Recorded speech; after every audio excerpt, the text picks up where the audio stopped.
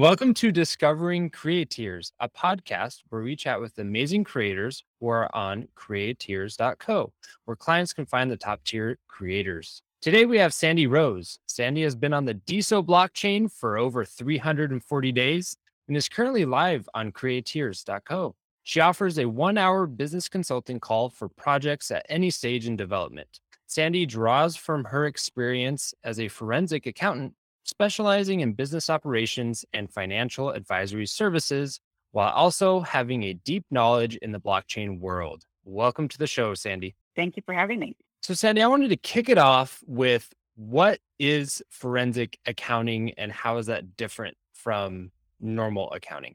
Well, like it sounds like, think of CSI, it's investigative. And so, unlike traditional financial accounting, which is typically sort of recording what has happened, sometimes it's forward looking, forensic accounting is backward looking, it's investigative.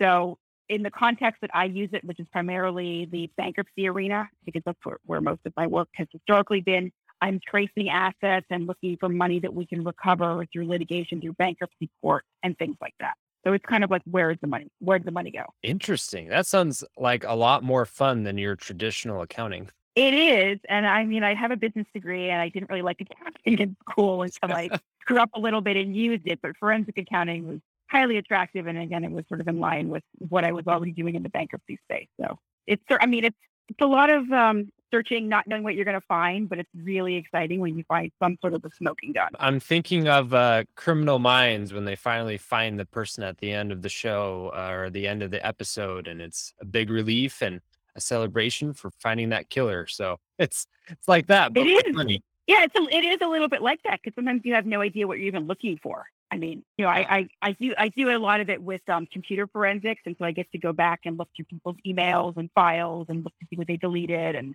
kind of a breadcrumb trail that's quite fascinating. So then how does that translate into services you offer as a consultant as well? Well, so the forensic accounting, as I was mentioning, is really only sort of one facet of what my longer term career has been. And like I said, that is in the bankruptcy arena. And so my niche is that I specialize in operations. And when a company is in bankruptcy, typically when a bankruptcy trustee is appointed and it's feasible to operate the company, we do that because you can get more money for the creditors by selling a going concern as opposed to like the sum of the parts if you liquidate. And so my specialty is in interim operations and management strategy and sort of the finance side of these operating bankrupt companies. So what happens, I go in, I help operate the company, we sell it. And then after, once the company is sold, we can also look for assets to recover in the bankruptcy estate. So that's where the kind of forensic accounting comes in. But so my specialty is really in operations. And so I've had some involvement probably in about 50 different companies. So I've learned a ton. I have to understand the company from a higher perspective. I get involved in sort of all functional areas.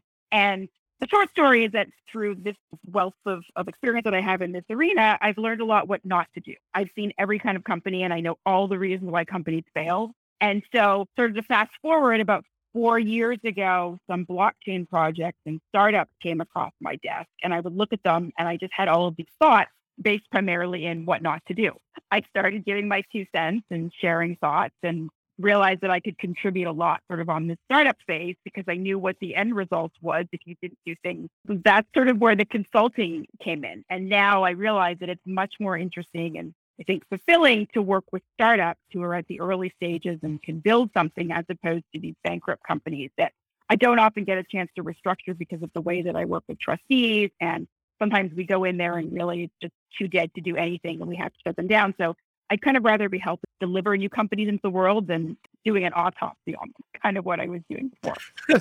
Yeah, that definitely sounds a lot more fulfilling. Yeah, in the bankruptcy world, I'm like the Grim Reaper. If I show up at your company, it's never a great sign. So I'm trying to shed that persona out myself and help people. So that's how you got into this accounting and helping startups, things like that. How did you get into blockchain and Web3 and all of the next generation of companies? Well, that's sort of what came across my desk. So my ex is actually, he has a PhD in computer science and his background was in cryptography. So he's like an old school crypto guy before crypto was what we know it is today. And so people sort of brought him projects to look at. He doesn't have a business then. And so he wanted to waste his time. And so I would read the white papers and I would look at them and most of them would be garbage. And I didn't understand why they needed to raise $40 million for the project that they were describing. And so I would literally just start sharing my thoughts. And some people were annoyed by it. and other people saw the value in it and, sort of invited me to come on as an advisor and participate in their projects because, there's a lot of really smart developers out there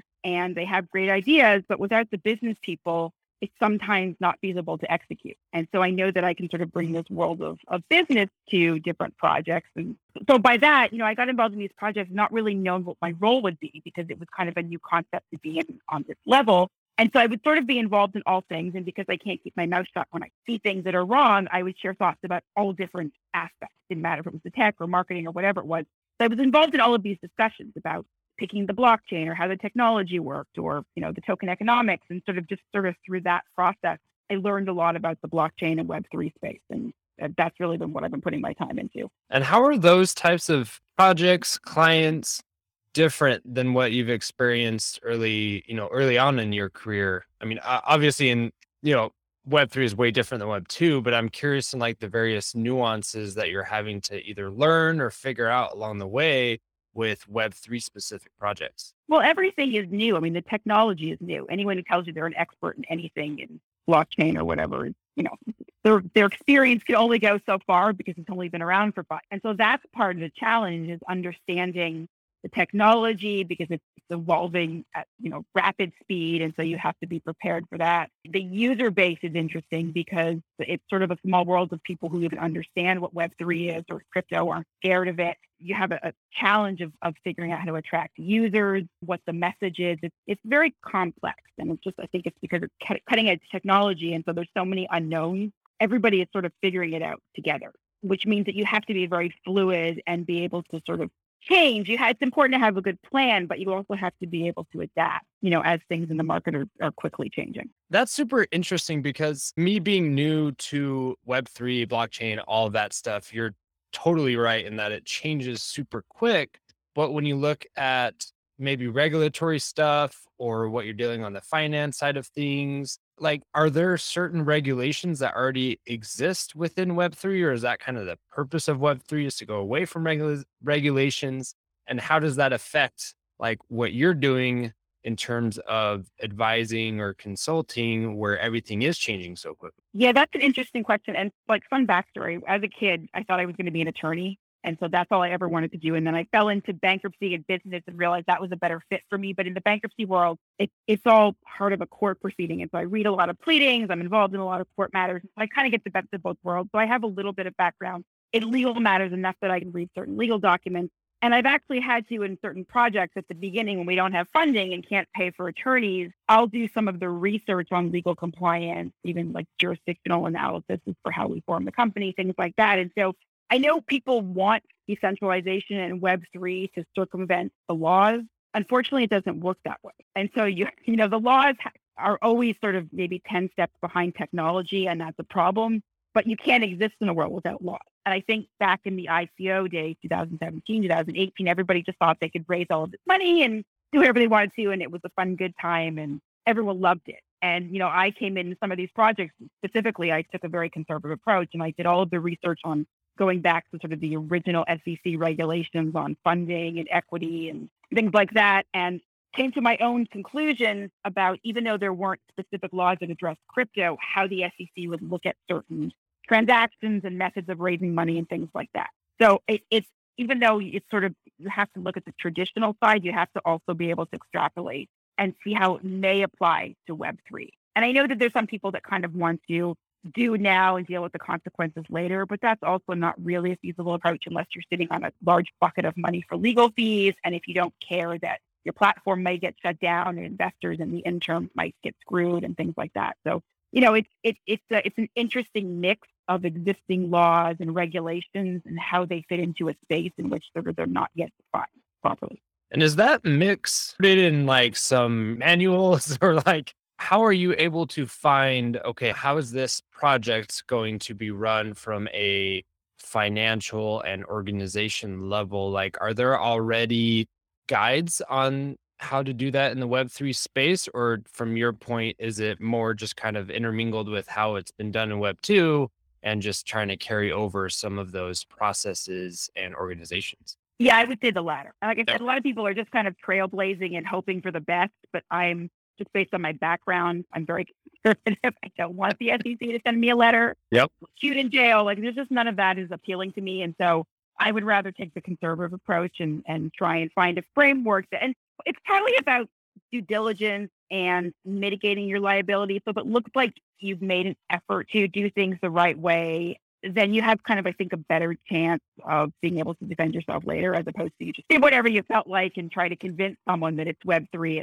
Because I know people, who say that, well, a smart contract should be a contract.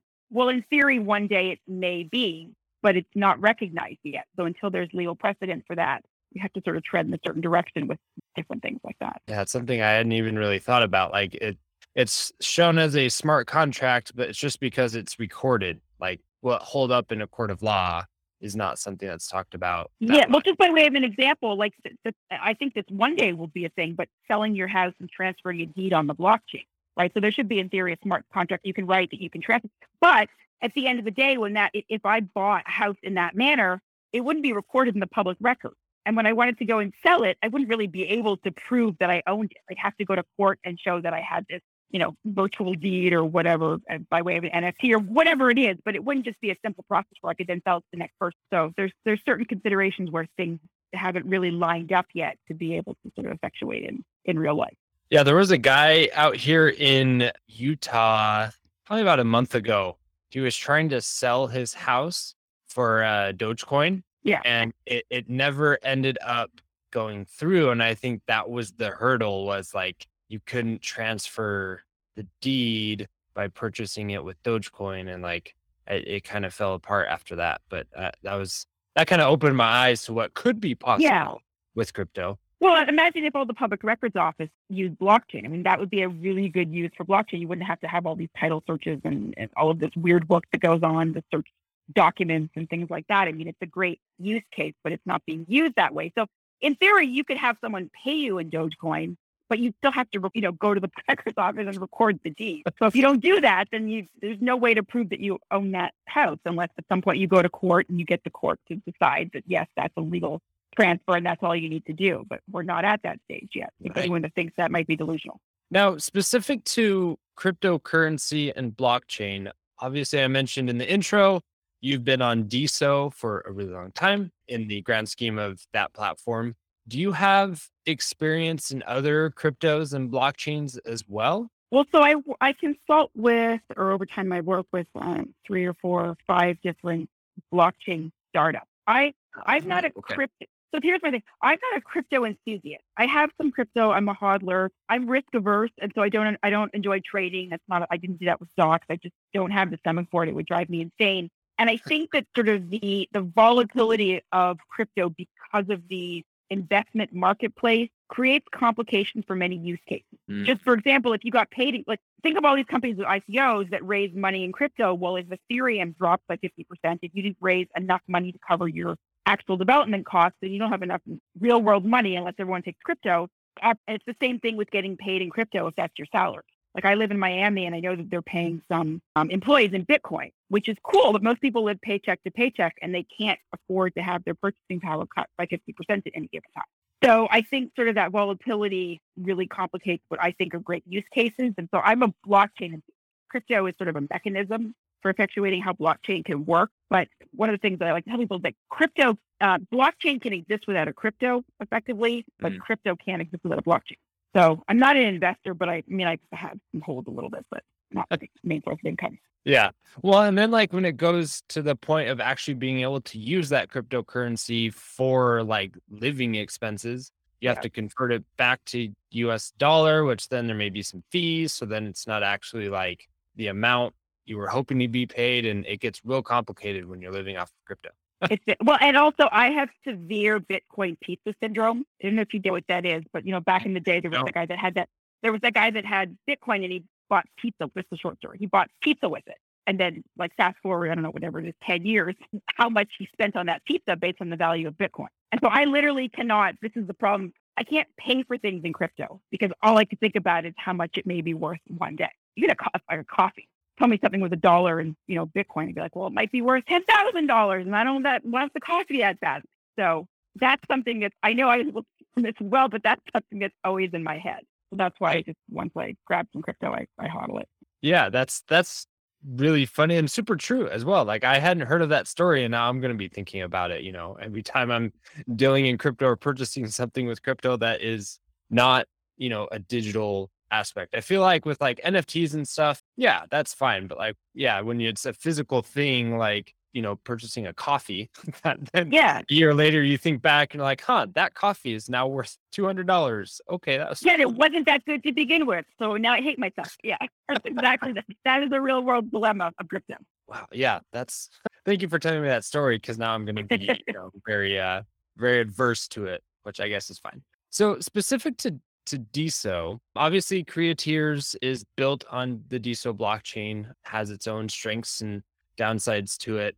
I'm curious what your view is on DeSo as a blockchain. Obviously, you've been super active on it over the past year, almost a year. Why choose the DeSo blockchain to be active on and participating in? So I FOMO'd in. I had just been on Clubhouse for maybe a month or two, and someone that I was following on Clubhouse that I was then following on Instagram because there was no direct messages in Clubhouse, that's the way to talk to people, posted about Cloud. And I was like, I don't know what that is, but I need to know if it's early adopter of anything. And I'm sad about that. I think I'm cooler than, being linked to every party. So I FOMO'd in. And I think the day that I tried to get in was March 24th. But I think there was maybe still a password. I could get on from my computer, but for some reason through Google on my phone, I was able to open an account. And I thought I was special. And then I had found some like magic mystery, mythical place or whatever. And so I signed up with an account actually for my dog originally because my dogs are very popular on Instagram. And so I was going to mimic that account. And then I went on to Clubhouse and I found some rooms where people were talking about it. And there was the BitCloud scam and then people saying other things. And, through that experience, I found this sort of niche group on Clubhouse that for at least a month or two, we were kind of all together just talking through all the things on BitCloud. And so that kind of shaped my experience. I don't know what I would have thought of it had I showed up on my own because there would be no one talking to me and I wouldn't have known what was going on. But through this kind of Clubhouse think tank environment, it became really interesting to me. And because of that, I started to have a voice. And I had never actually been on social media besides Facebook in my own persona. I was either on Twitter as a business or on Instagram as a dog. And so I didn't really ever know what I would say personally or what even a personal brand or anything like that would look like. But I just found this voice and shockingly people connected with it. And so I just kind of kept going with no expectation about where I would take it or what I wanted to get out of it or how much I would post. I really just sort of share my thoughts about sort of all things DeSo. And through that process, I've gained a lot of really, really close friends now. I'm not really a people person. I don't leave the house very much, but somehow I found all these cool friends and now I have opportunities, things I'm building with them. And so that's been my primary focus. I didn't really invest anything and I've just sort of been exploring it. And I have a lot of critiques about it. That's one of the things that I talk about the most, but I believe in the technology in theory, the execution I have questions about. But like I said, I didn't put any money in and the time that I've invested, I've gotten back in spades because of the people and just sort of building my own brand and getting the confidence to be out in the open as myself. So for me, that's highly valuable. And that's really the reason that I stay and why I'm there every day. That's a really cool way to approach it. You don't have to invest anything monetarily. I don't know if that's a word. If not, I'm Yes. making it up. Monetarily, but if you invest time and it's a place where authentic connections can exist. Yes. And I definitely agree with you there where it just kind of fosters that community. I've experienced it being super new on the platform. I feel like it's a good low barrier entry into this world of Web3 or of blockchain because I feel like with other projects or platforms, it's like, all right, buy this NFT that's $200 to get access into this Yes. community. And it's like, I'm not going to risk $200 for some hope. Yes. And that's been my argument even back in the day when people were saying BitClout was a scam. And also just because of my forensic accounting background, like I'm familiar with real Ponzi.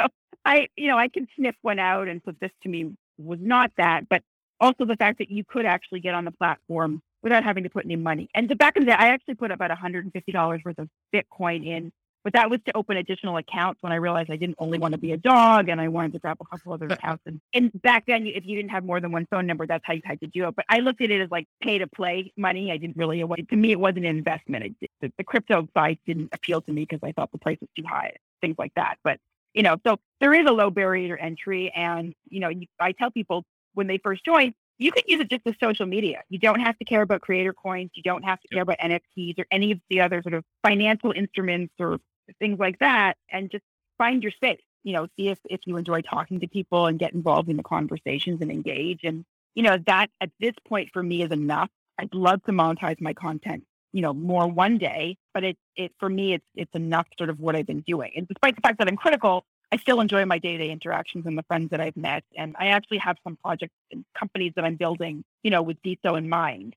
with people that I've met on DeSo. I'm not going to ask what those are because obviously can't talk about them, but that's really cool. Yeah. Huge opportunities in also even in reshaping my brand, because like I said earlier, I'm trying to get away from the bankruptcy work and more into the straight consulting work with startups and things like that. And sort of through this process and seeing how people relate to me and where they get their value, it's really helped me shape what I want my brand to be and where I think it should go in the future. And that experience is all new in the context of sort of what I've done the last year on DeSo. That's really cool. It has helped shape your personal brand to where you want it to actually be. Yeah. It's interesting. I'm seeing myself through the eyes of other people in a way that I hadn't before. I think because I hadn't connected with the right people. So it's really been that's a hugely valuable experience. Congrats on finding that. That's really cool. I feel like that's one thing CreaTiers kind of helps showcase a little bit. Like obviously what you have on CreaTiers is this consulting call for projects. Have you been able to get any clients through CreaTiers? And if so, could you walk through maybe that experience of starting to showcase your skills? Yes. So originally, I've known the people that are behind CreaTiers for a while from DeSo. And so I was really excited about their project. I think it's a great way to bring, there's so many people that are building and doing things that they need to find the people to collaborate with and to hire to help them.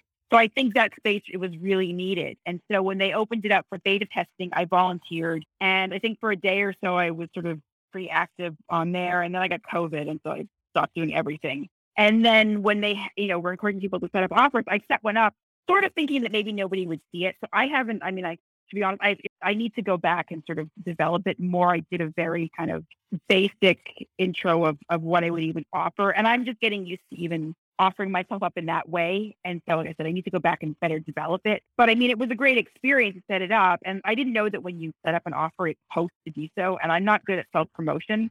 So I saw it and I freaked out and I was going to delete it. But then I decided to put on my big girl pants and tell everyone that I was on there and that I have to offer. And so I've actually had one person already reach out to me and we had an hour-long call. And it was mostly about her DeSo brand, because I set it up where it could be really anything. But hers was about her DeSo accounts and her DeSo brand. I had a lot to say on that. So it was a really great experience and we still chat and, I really enjoyed it. So I left it very open-ended because in the way that I consult, I know a lot about a lot of different things and I can help in either with, with a company that's already existing, that's building something, or even just a developer that has an idea. On DeSo, even before CreaTiers, I talk to developers all day that sort of run their ideas by me because I have lots of thoughts and I share them. And so I sort of designed it to be open-ended, but I should probably refine it a little bit more to provide more information about myself and maybe what they'd be getting. What kind of specific things do you think you would kind of hone in on? It's very different. This has been part of the challenge of my personal brand. Like I said, I know so many things about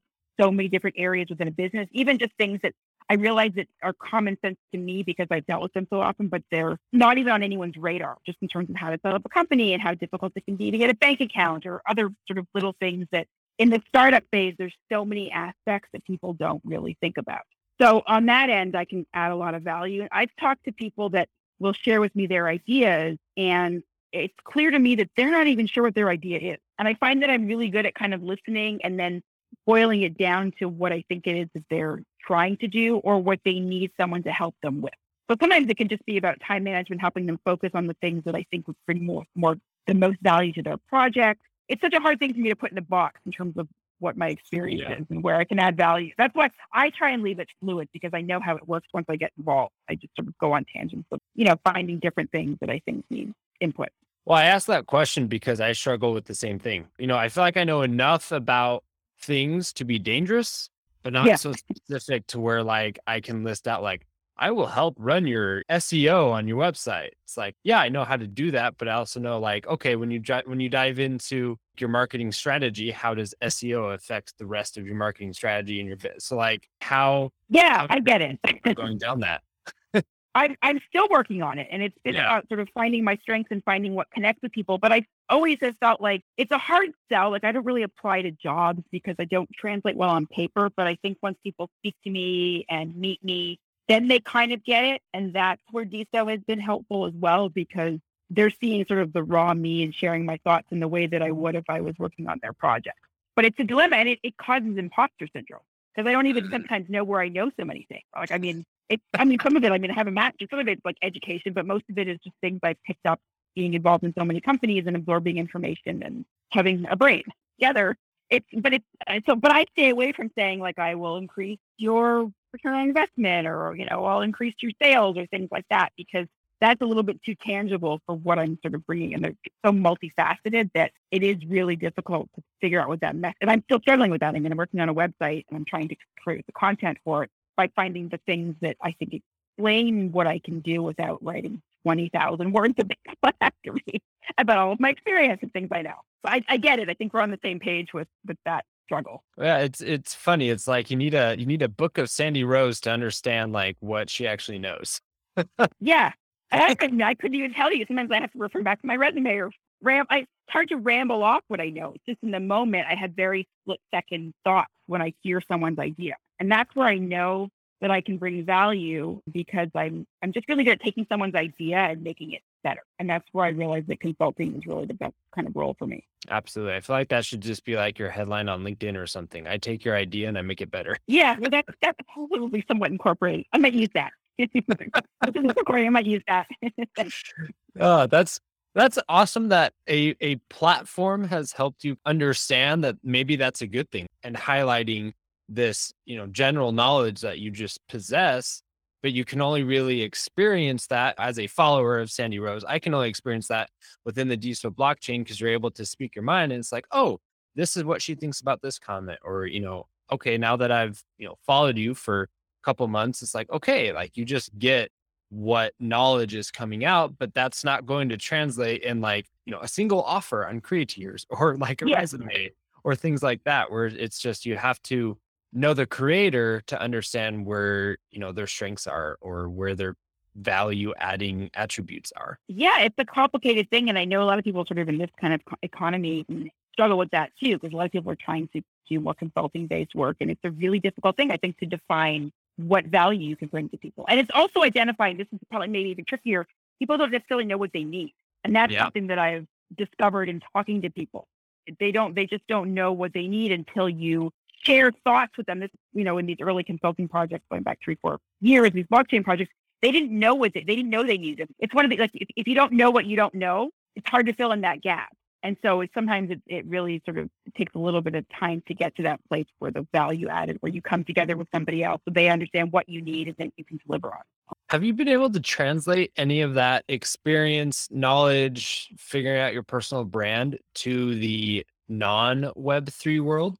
Well, I haven't really tried yet because it's so new. Like I said, I really am not good at selling myself. It's like that makes me want to die, just crawl into the hole and then die.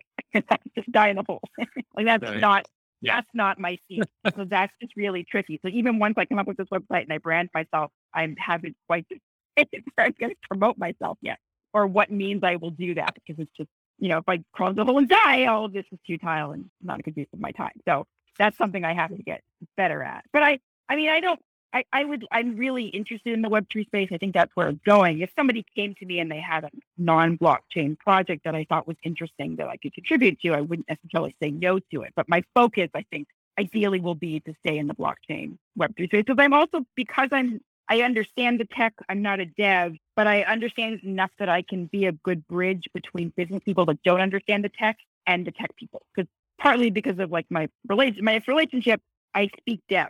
I understand how their brains think and, where they have trouble communicating on certain business sides. And, it's almost like a translator. And so some of what I post on DeSo is about, I can tell when people don't understand the concept, even just blockchain things or whatever it may be. And it's part of making people feel comfortable in the space to teach them something and then create a space where they can ask questions and talk about it and realize that they're not the only ones that don't know something. I think that right there is key. Helping people understand when they don't know something, now where to go to find it, or being a resource to help understand that thing.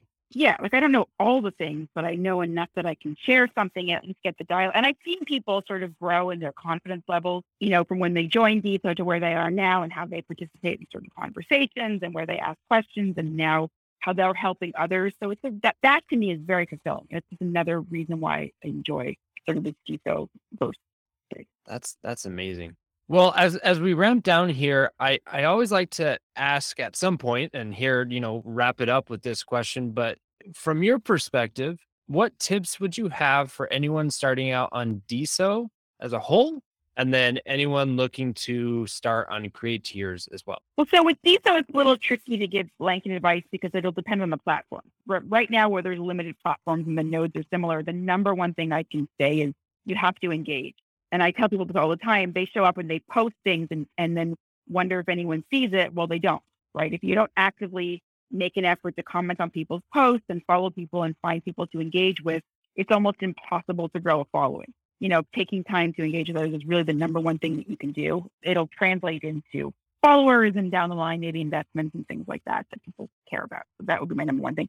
I think with CreaTiers, it's just about kind of what I was saying before, understanding what your strengths are and then finding a way to formulate that in a way that if somebody comes across it and reads it, they would connect with you. And also the cross promotion with DeSo, because people, say most people that are on CreaTiers right now, I think it'll change in the future. Right now, they're mostly from DeSo. So they can get a good, without me writing an elaborate CreaTiers offer, they can get a good sense of how I can approach a problem, where I may be able to help them, what my strengths are, things like that. So I think right now they very much go together. Love it. That is some fantastic advice there. Well, thank you, Sandi. Really appreciate all the tips, all the insight you gave on this podcast. Really appreciate you giving your experience as well of giving the consulting call and how you got into that. So thank you so much for being on the show. My pleasure. Thanks for having me.